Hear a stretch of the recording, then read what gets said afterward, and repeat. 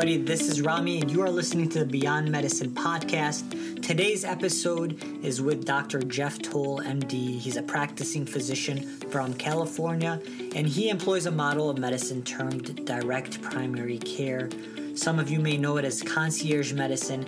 It's a little bit different, but this model of medicine is really making waves, and a lot of doctors have taken to it. So today's episode focuses on helping us learn a little bit more about direct primary care, what goes into building a practice like this, and Dr. Jeff shares with us some of his struggles and the experience that he's had building this type of practice. So there's a lot of practical advice jammed into this episode, and I think you'll find it very useful. And I'm going to let Dr. Jeff take it away now. I have a direct primary care practice here in Los Angeles. For those of you who don't know what that means, basically it's sort of like a membership model, membership-based practice. So, when I was in training and figuring out what I wanted to do, what type of practice I wanted to do, we had the opportunity to work inside hospitals, to work inside outpatient internal medicine clinics, and trying to figure out the best place for me. And really, none of those models really allowed me to get what I wanted out of medicine, which was to be able to really spend time with my patients, get to know them well, and really, have the time that you really need dedicated for each person. So in the direct primary care model, instead of having like 2,000 or 3,000 patients, which is what most primary care doctors have, we instead have around 200 or so patients per physician. What each patient in the practice pays a monthly fee to be part of the practice. And with that fee, basically patients have unlimited visits without any co-pays. They have always, again, because we have so few patients in the practice, there's always same day visits available. Built into the schedule are hour-long visits, open spaces throughout the day where people can have walk-in visits. All my patients have access to my email and text after hours, as well through my website. We have virtual visits. So I do virtual visits on patients who are not in my practice, but for those who are members of the practice, they can get free virtual visits. So if you're home or in the office with a cough or the flu or sinus infection and it's too difficult to come into the office, I really try to use technology to make it easier to, access health services. I can get into that a little bit more later. And then we also have discounted things like labs. I have relationships with a lot of specialized labs. So for things like genetic testing, micronutrient testing, food sensitivity testing, all these type of additional things that aren't always covered by insurance in the first place, I have established relationships with a lot of these companies so I can get discounted. So a lot of times, if someone has a lot of medical problems that need some of this workup, they may actually in the end save money by paying the monthly fee because of the discount they'll be able to get on some of the other things. Awesome. Thank you, Jeff. So my question is, how did you first learn about direct primary care? Where did this kind of grow for you? Yeah, no, that's a great question. So if everyone can't hear Rami, what he's asking me is, how did I hear about this model?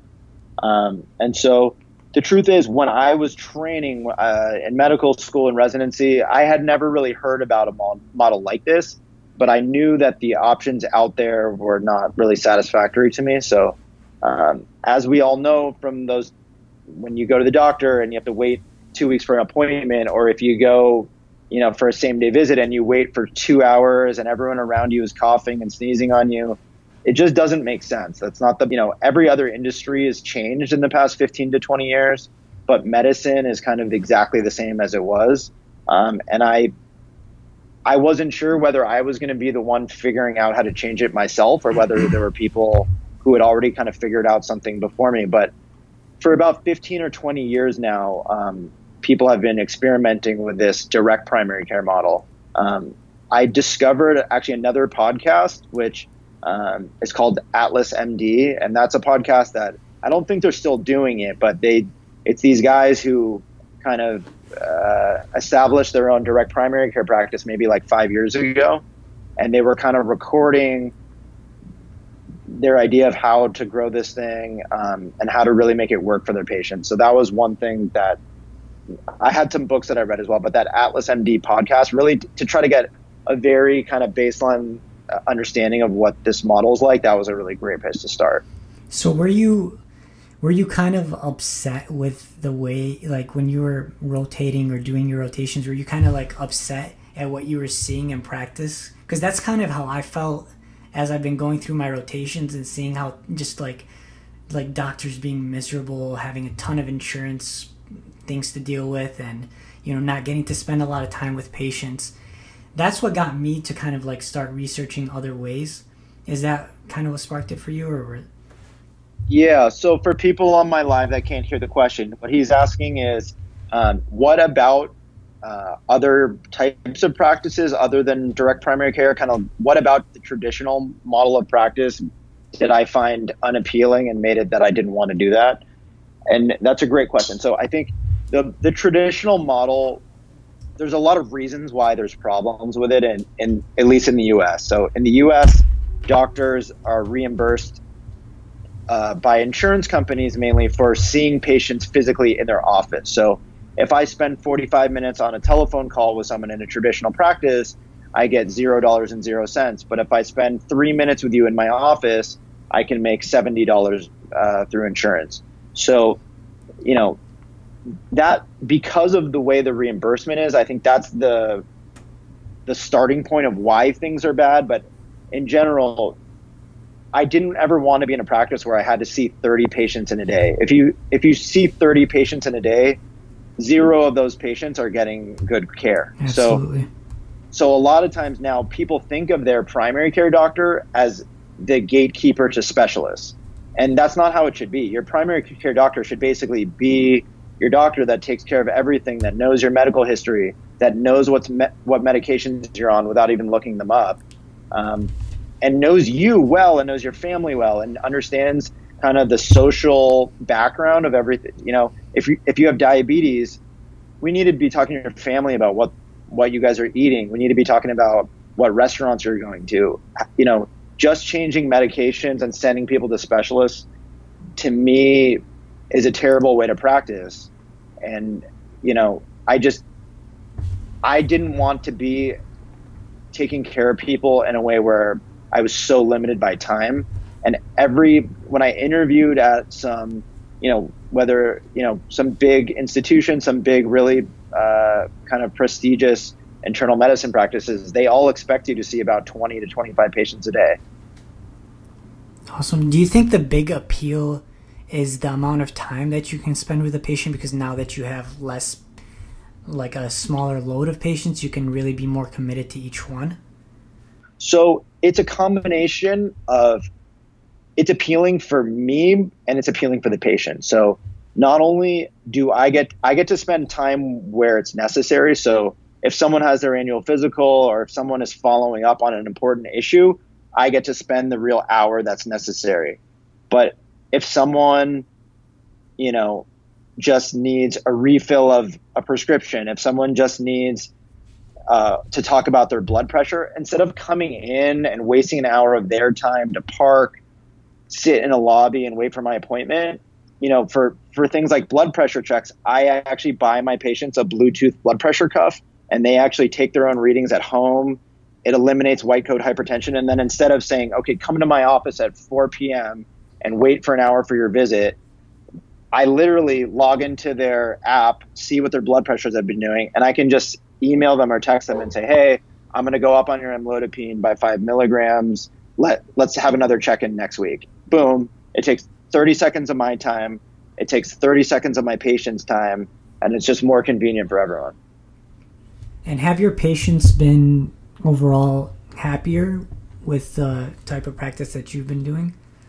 I would like to think my patients are happy. I think in general, even not just in my practice, but in other practices that are similar, patients are extremely happy. Obviously, there's some costs associated with it. Not every single person can afford it, unfortunately. And we can kind of get into the fact that I think actually if the entire system changed to this, that everyone would be able to afford it. I think that's a really important point I want to get to later. Mm-hmm. But I do think that I get to know my patients extremely well. So not only am I able to have time in each visit, but I kind of am able to like recheck in with them frequently. So if they have a visit with a cough and, you know, the flu or whatever it is, I'll text them a couple days later, or the next day, how are you feeling? Are you getting better? Nothing's lost in translation, because I know them so well, it allows me to really take care of more than just their medical problems. It allows me to kind of guide their wellness in general and make sure we're being more proactive about health problems instead of kind of reactive to health problems. Do you think that you attract more people that are kind of the population of people that you would attract to your practice are people that are more committed to their health? I think it's a mix. So there are certainly people that reach out to me because they want a better way to be able to access their doctor, and so they come to me for that reason.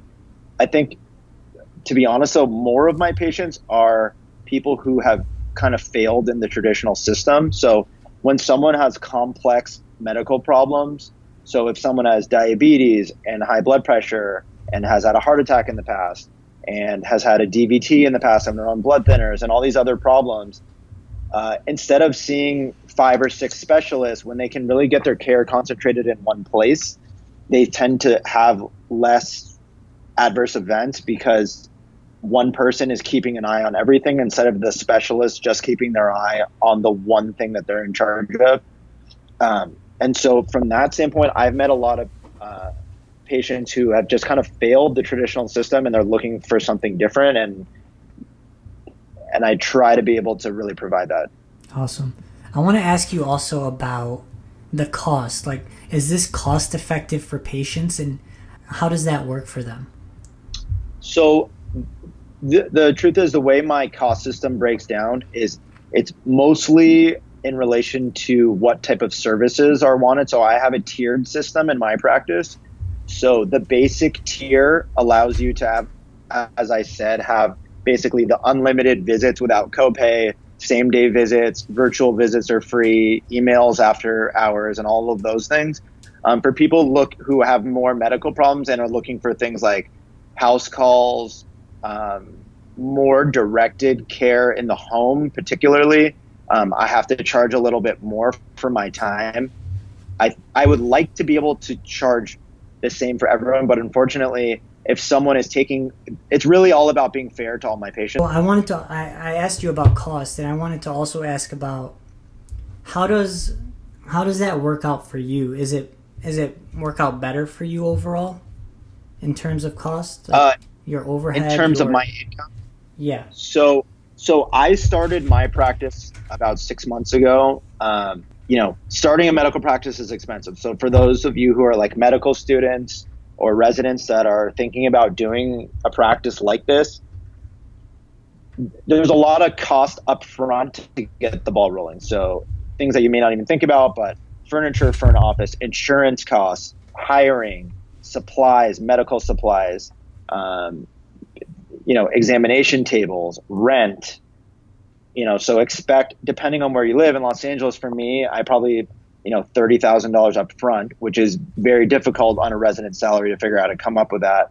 And then on day one, you have 0 members. So your income is 0. So your rent, overhead for, someone who's starting a new practice, overhead's going to include basically your rent, any staff that you have, electronic medical records, insurance, both malpractice, liability, and then medical supplies. So medications, if you want to dispense them, vaccines, all of these things are costs that when you open, you have no revenue.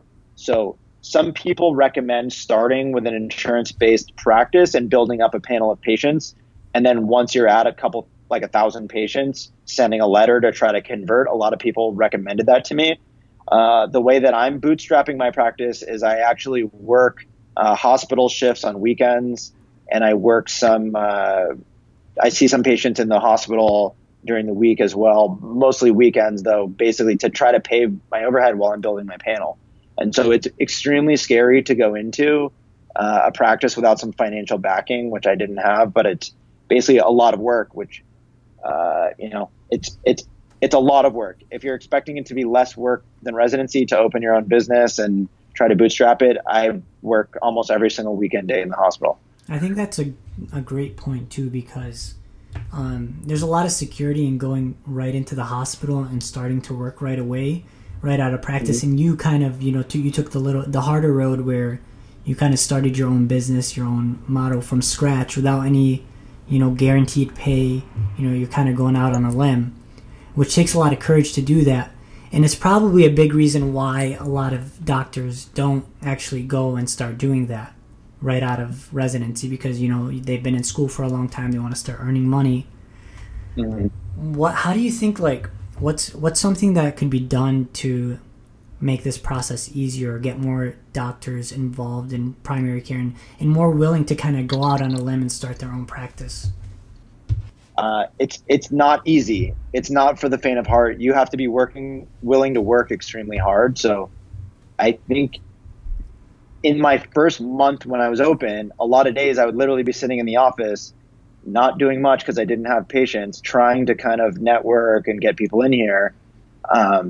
And then on the weekend or nights, I was working a lot of night shifts and weekend shifts to try to pay for my practice. As I've grown, I've been slowly cutting back on shifts as I can, but it's very difficult. And in the short term, you will make more money if you go straight into whether it's primary care hospitalist or go to fellowship and then end up having a job. You'll make more money if you go into one of those. But the upside is much higher, obviously, by starting your own practice. So I think being willing to work is one important thing. I was really hoping to find a partner when I opened, because I felt that if I had a partner, potentially we could take care of the practice together and each work potentially as a hospitalist every other week to grow the bit, so that way we could both afford the practice and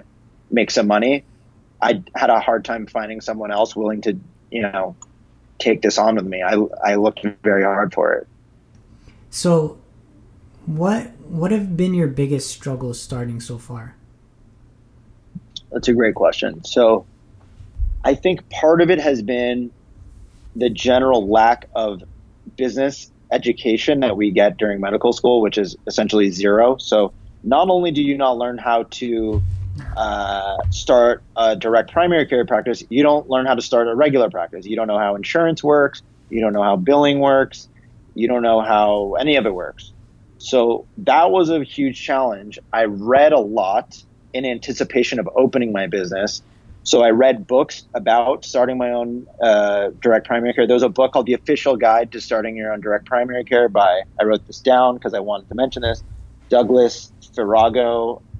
There's another book called The Medical Entrepreneur by Dr. Stephen Hacker. Those were both good resources for me. I actually was a business minor in college, so I at least can do basic accounting and some things that I still am doing to this day for my practice. But the challenge really is learning, how do you set up a business? How do you do payroll? How do you do your books? How do you make sure the insurance is going right? All of these things. I would say one thing that helped me tremendously is I wasn't able to find a partner, but I was able to find someone to co-op space with who was already in business. So what I mean by that is I rent I share an office with someone who was already in business and had staff, at least for the front part of the office. So I didn't have to completely set up the staff, the medical records, all that stuff. So some of it was already done for me, but that part of it's difficult. I think the second part of it, sorry to speak for so long in a row, the second part of it is how to get patients. So in the business world, we call it customer acquisition. But in the medical world, I'll call it how do we get patients. And so that is difficult. So you have to teach what the model is so people know what they're getting into. And then things that I found to be effective, I've gotten many patients from my social media. I've gotten some patients now through other doctors who feel that some of their patients, are too complex for them to really adequately take care of in a regular internal medicine setting. So some colleagues have sent patients to me, and those are kind of the two primary drivers of my business so far. Awesome. What is your business? How is your business model actually set up? So you have an office. With the concierge model, you don't necessarily need as much employees. You don't need something like billers and things like that. So you really, I guess you just need a secretary, or do you need somebody kind of doing your finances, or what goes into that just starting out? It's a wonderful question, and one that's still an evolving thing for me to this day. So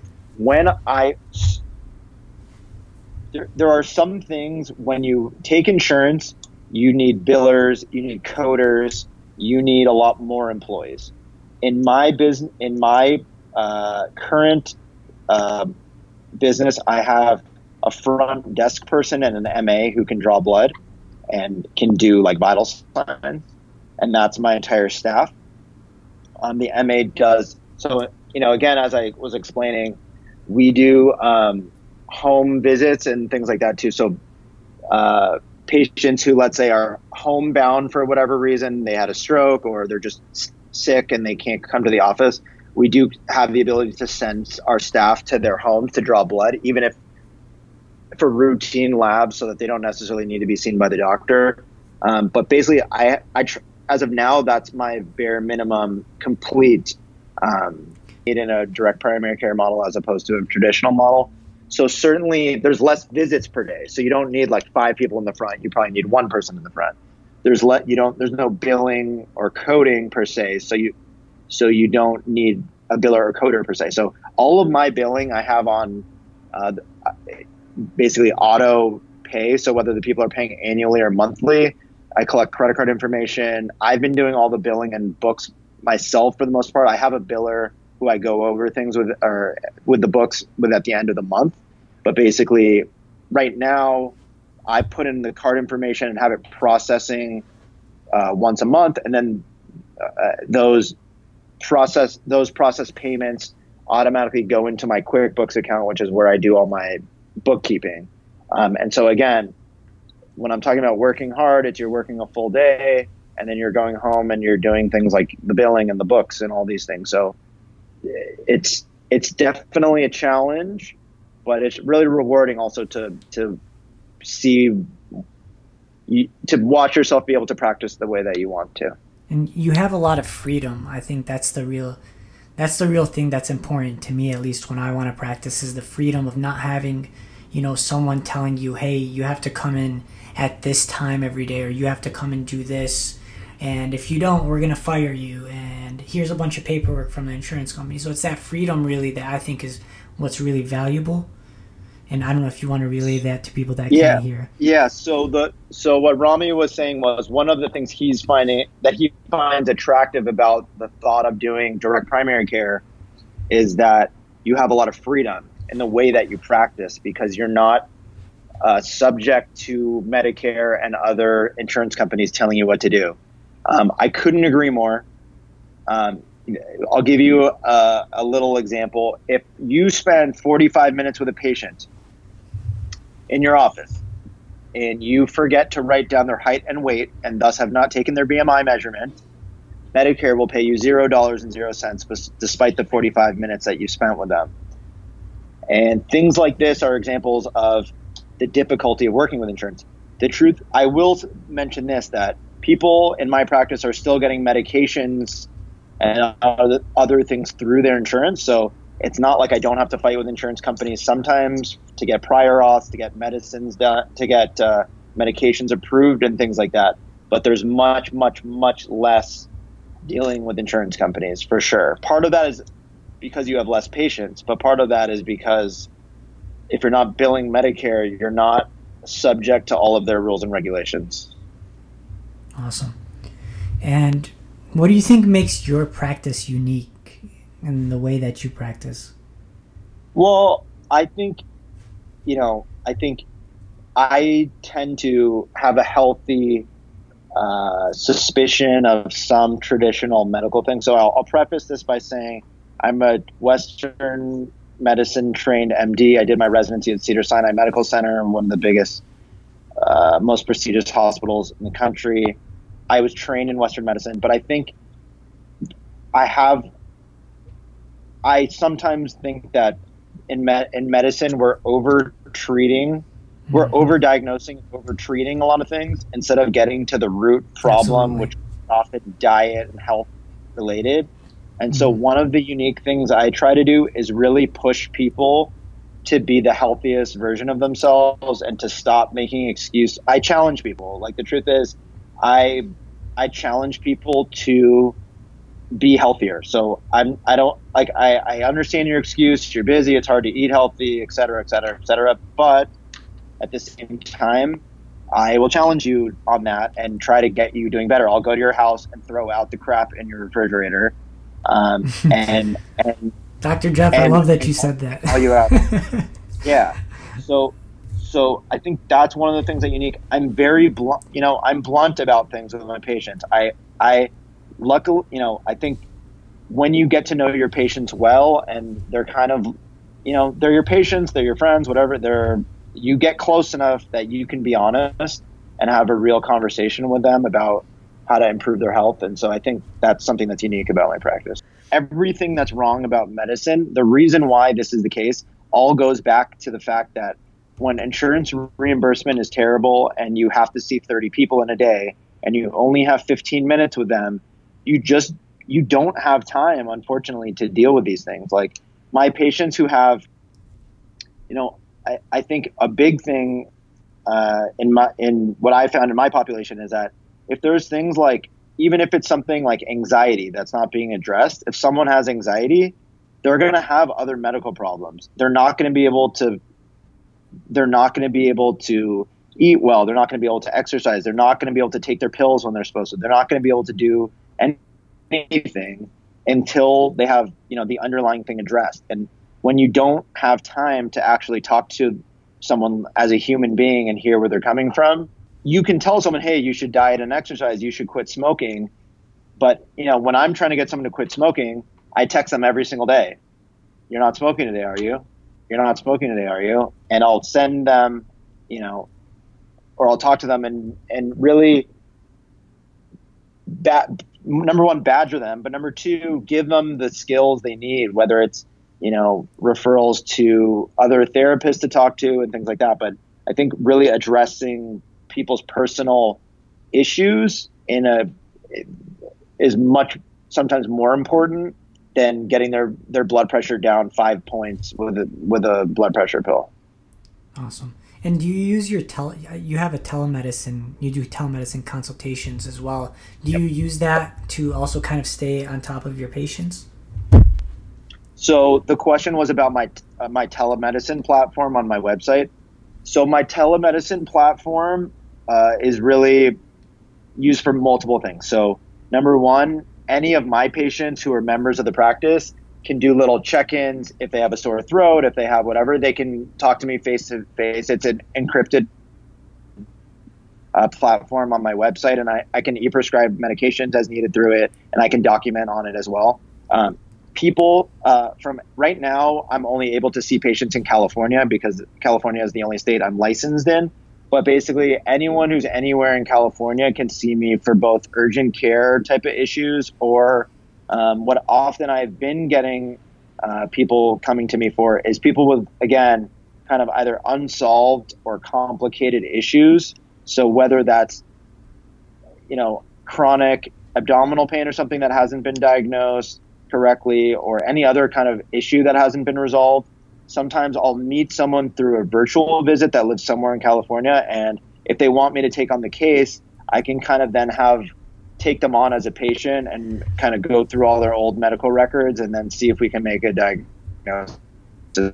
And I've had cases where people have had ongoing issues for, months, if not years, that through a virtual visit and actually spending time, I'm able to kind of figure out what's going on with them.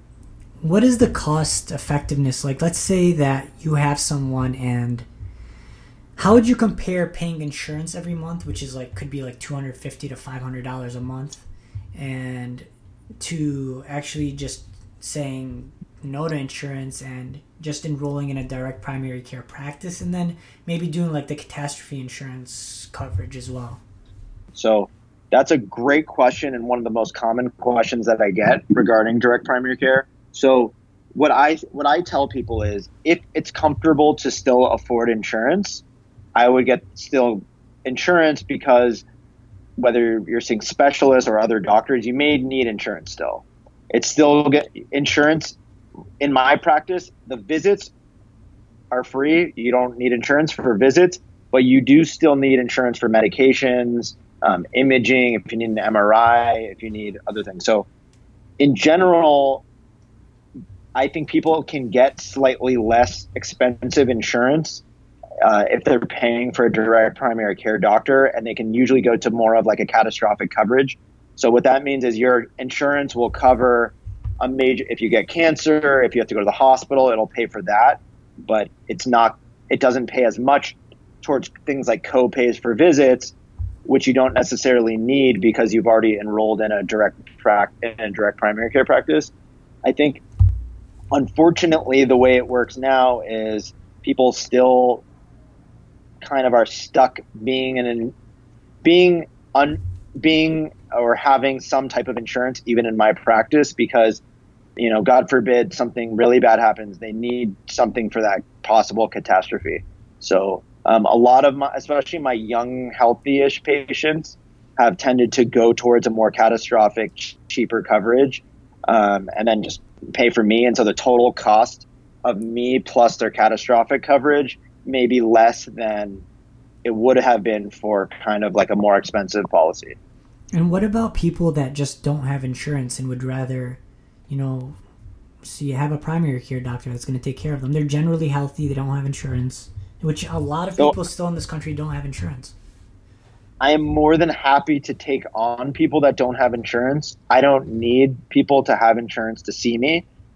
Through our lab in our building and our imaging center in our building, we get really great discounts on labs and imaging. So it's probably cheaper, but I would always warn everyone and not necessarily recommend that people have no insurance, just because of the small chance of something like a catastrophe happen. And the funny thing is, when you think of the word insurance, when you think about it in any context other than medicine, so whether that's car insurance, insurance on your house, all other insurance on your car, your insurance isn't if your car breaks down. Your insurance isn't if the motor stops running. Those things, you go to the mechanic and they fix it and you pay them. Yeah. Your insurance is in case your car gets stolen or you get in a car accident, a catastrophic thing happens. But with healthcare, unfortunately, these things have been kind of grouped together into one thing that they really have no business being linked. And I guess this is a bigger discussion, but I think the federal government would save a tremendous amount of money by paying something like, if they could pay $50 per person per month per doctor, as opposed to paying for the huge cost of Medicare and then a separate insurance-based policy, it would save a lot of money for the country. I love that point that you made about insurance being that the intended purpose of insurance is to be catastrophe coverage. You get house insurance, it's if anything bad happens to your house, but in medicine we use it as this blanket for everything, which is like, no wonder it's not working. That's not the point of insurance, and I love that you made that point. So my next question is, for young people that are still like about to go into residency or finish up medical school like myself, Yep. What would you recommend for Sorry, them my to battery. Oh, it's all right. I got to plug into the source here. Yeah, keep going. All right, I'll let you get resituated. No, I'm good. I'm back. Okay. So what's your advice to like me, or to say other medical students, or to residents who are getting ready to go out into the field and start practicing? What should they do to kind of, if they really want to learn about this model and if they want to start practicing it, what should they do? What are some good steps to take? So first, I will offer anyone interested in learning more, I'm happy to talk to people more about it personally. That's one thing. I think if every doctor decided to go into direct primary care, the system would be better. patients would be happier, doctors would be happier. So I'm glad and happy to spread the word on direct primary care as much as I can. That being said, in terms of resources, again, when I was starting out, that Atlas MD podcast, that was fantastic. I wrote these 3 things down because they were very important for me. There's a book called The Official Guide to Starting Your Own Direct Primary Care by Douglas Farago. You can find it on Amazon. There was something called The Medical Entrepreneur by Stephen Hacker, also from Amazon. But the bottom line is, if you want to do this type of practice, you can do it.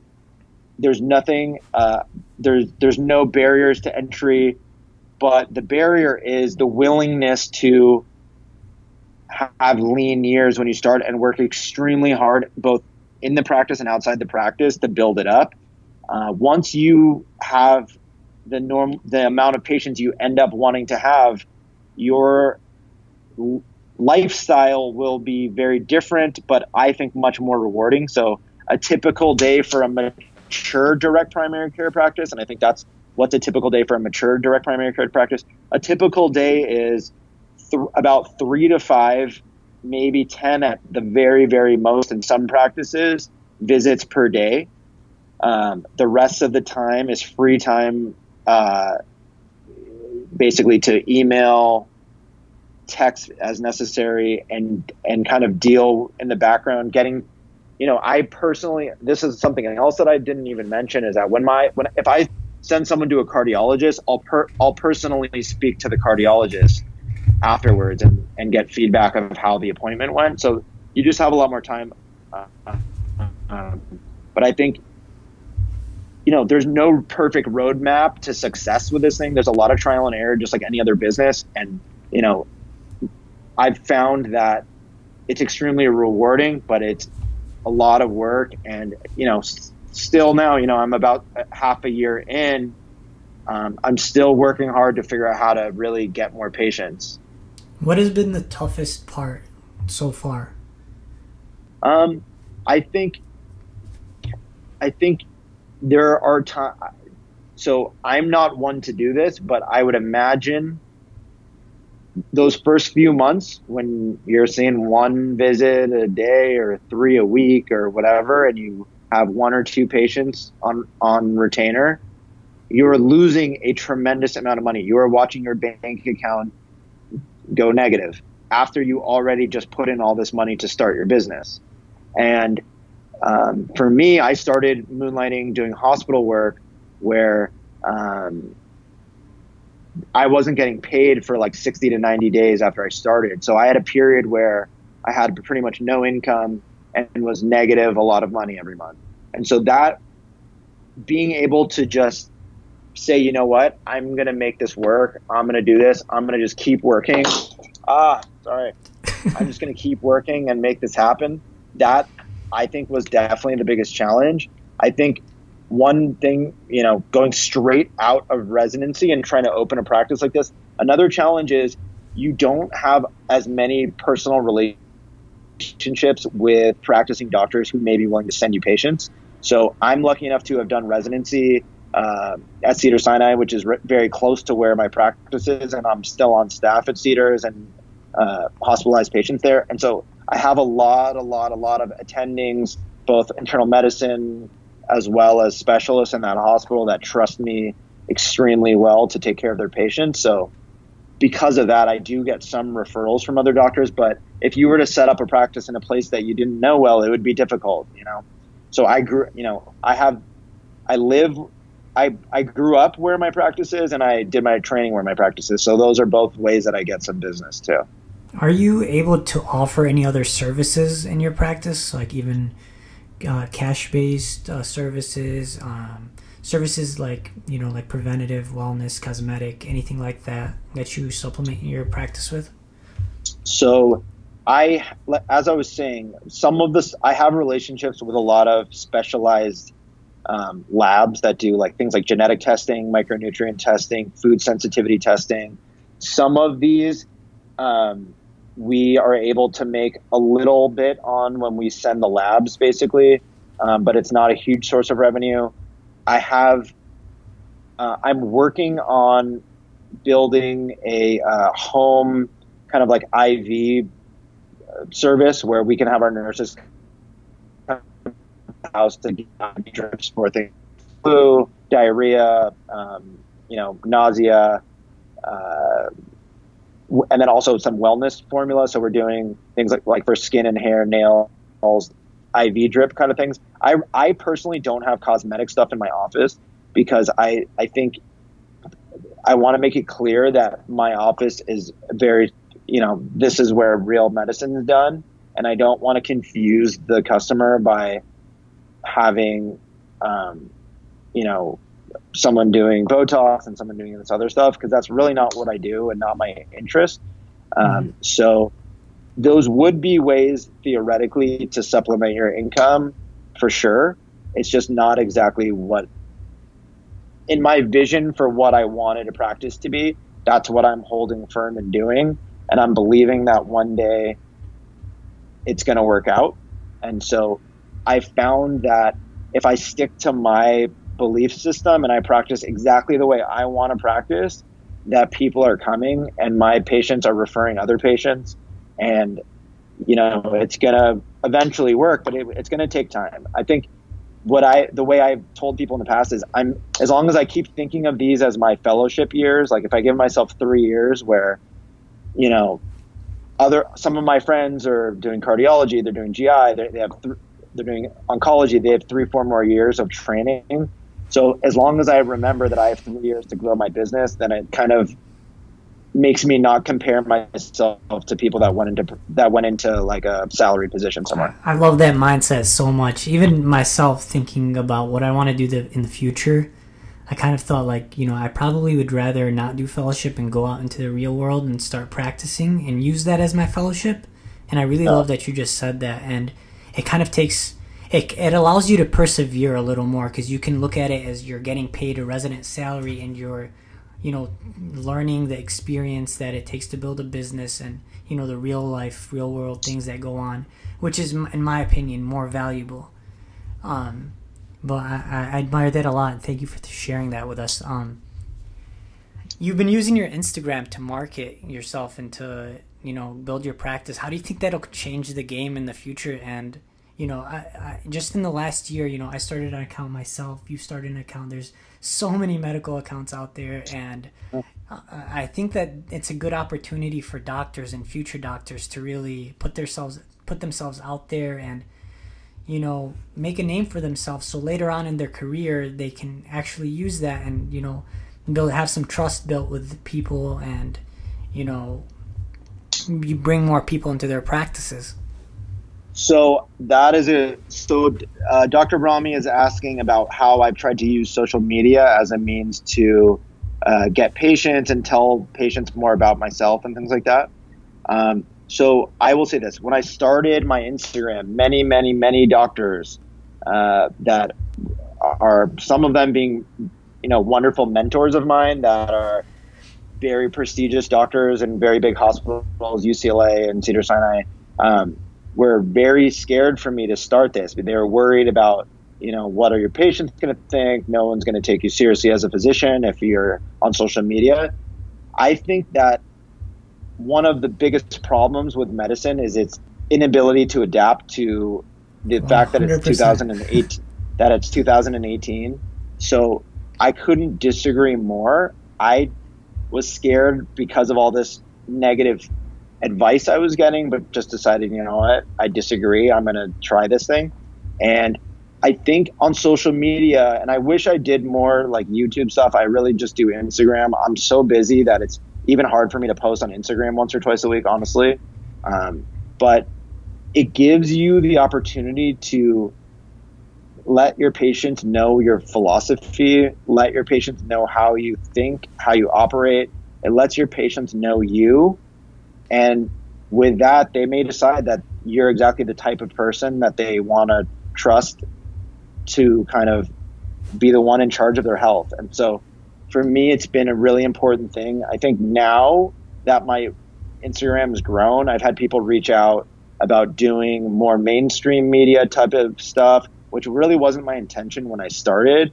But I really think that I've kind of struck a nerve with a lot of the stuff I talk about in terms of medicine being so broken and so unable to be adapted. And I want to spread that word. And so my mission of spreading that word has become just as an important part of my social media as it has been to attract patients and customers.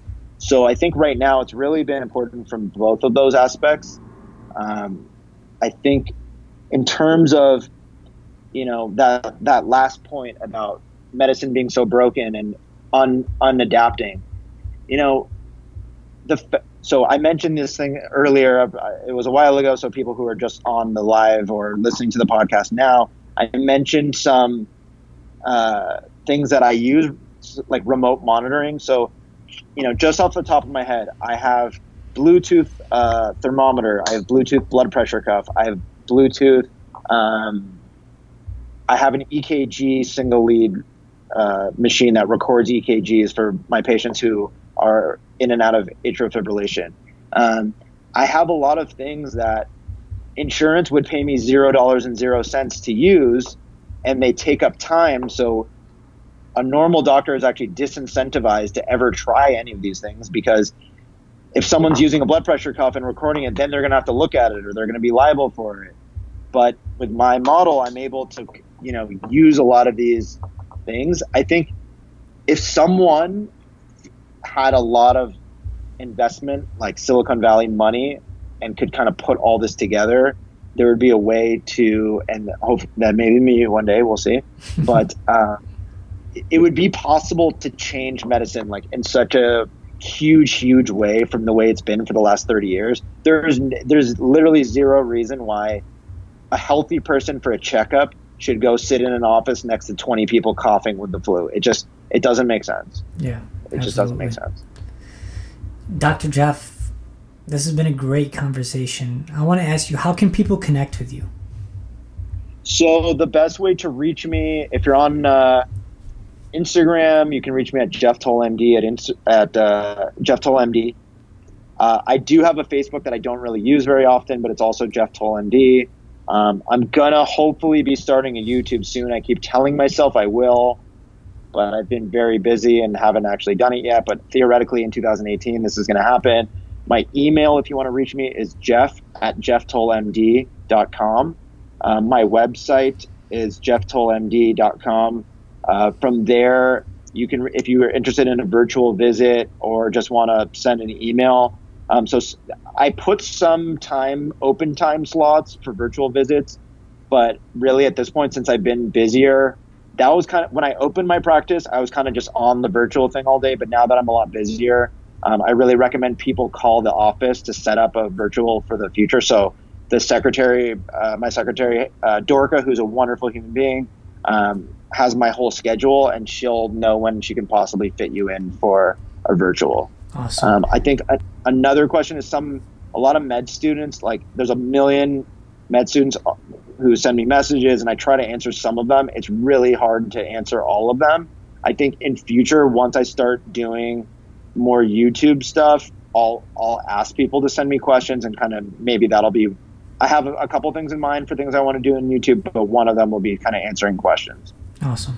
And just one last question, and I think you've answered this already throughout most of this podcast, but what does it mean to you to go beyond medicine? And I think you've already are doing that every day. So I think being able to spend time with someone, being able to get to know your patient, being able to really understand like family dynamics and why someone's not taking their medicine or why someone's eating unhealthy, that's what medicine should be. We're supposed to, we go through when a lot of us decide to become doctors, we have this vision of being a healer, about helping people, and we don't have a vision of spending 5 to 10 minutes rushing through a visit and then walking to the next room. So I think, both in my practice, from that standpoint, I'm trying to go beyond medicine, but then in the bigger picture, again, as I was saying, I think as I've spent this last year kind of starting my practice and talking about the problems in medicine, I would like to really be able to eventually spread some of these ideas and figure out how more patients and doctors can go into this type of practice. Hey podcast, thanks for tuning in. I hope you enjoyed this episode, and I hope we brought you some practical, good advice that you can apply to your life. Guys, if you could please do us the favor of sharing this, telling people about it, leaving us a comment, subscribing, all that will help us grow and will help us spread our message. Also, if you would like to support our podcast, you can go to our website and click support, and it will help us grow this podcast and continue doing what we are doing and bringing you more high quality guests like the one you just heard. Thank you guys. Peace.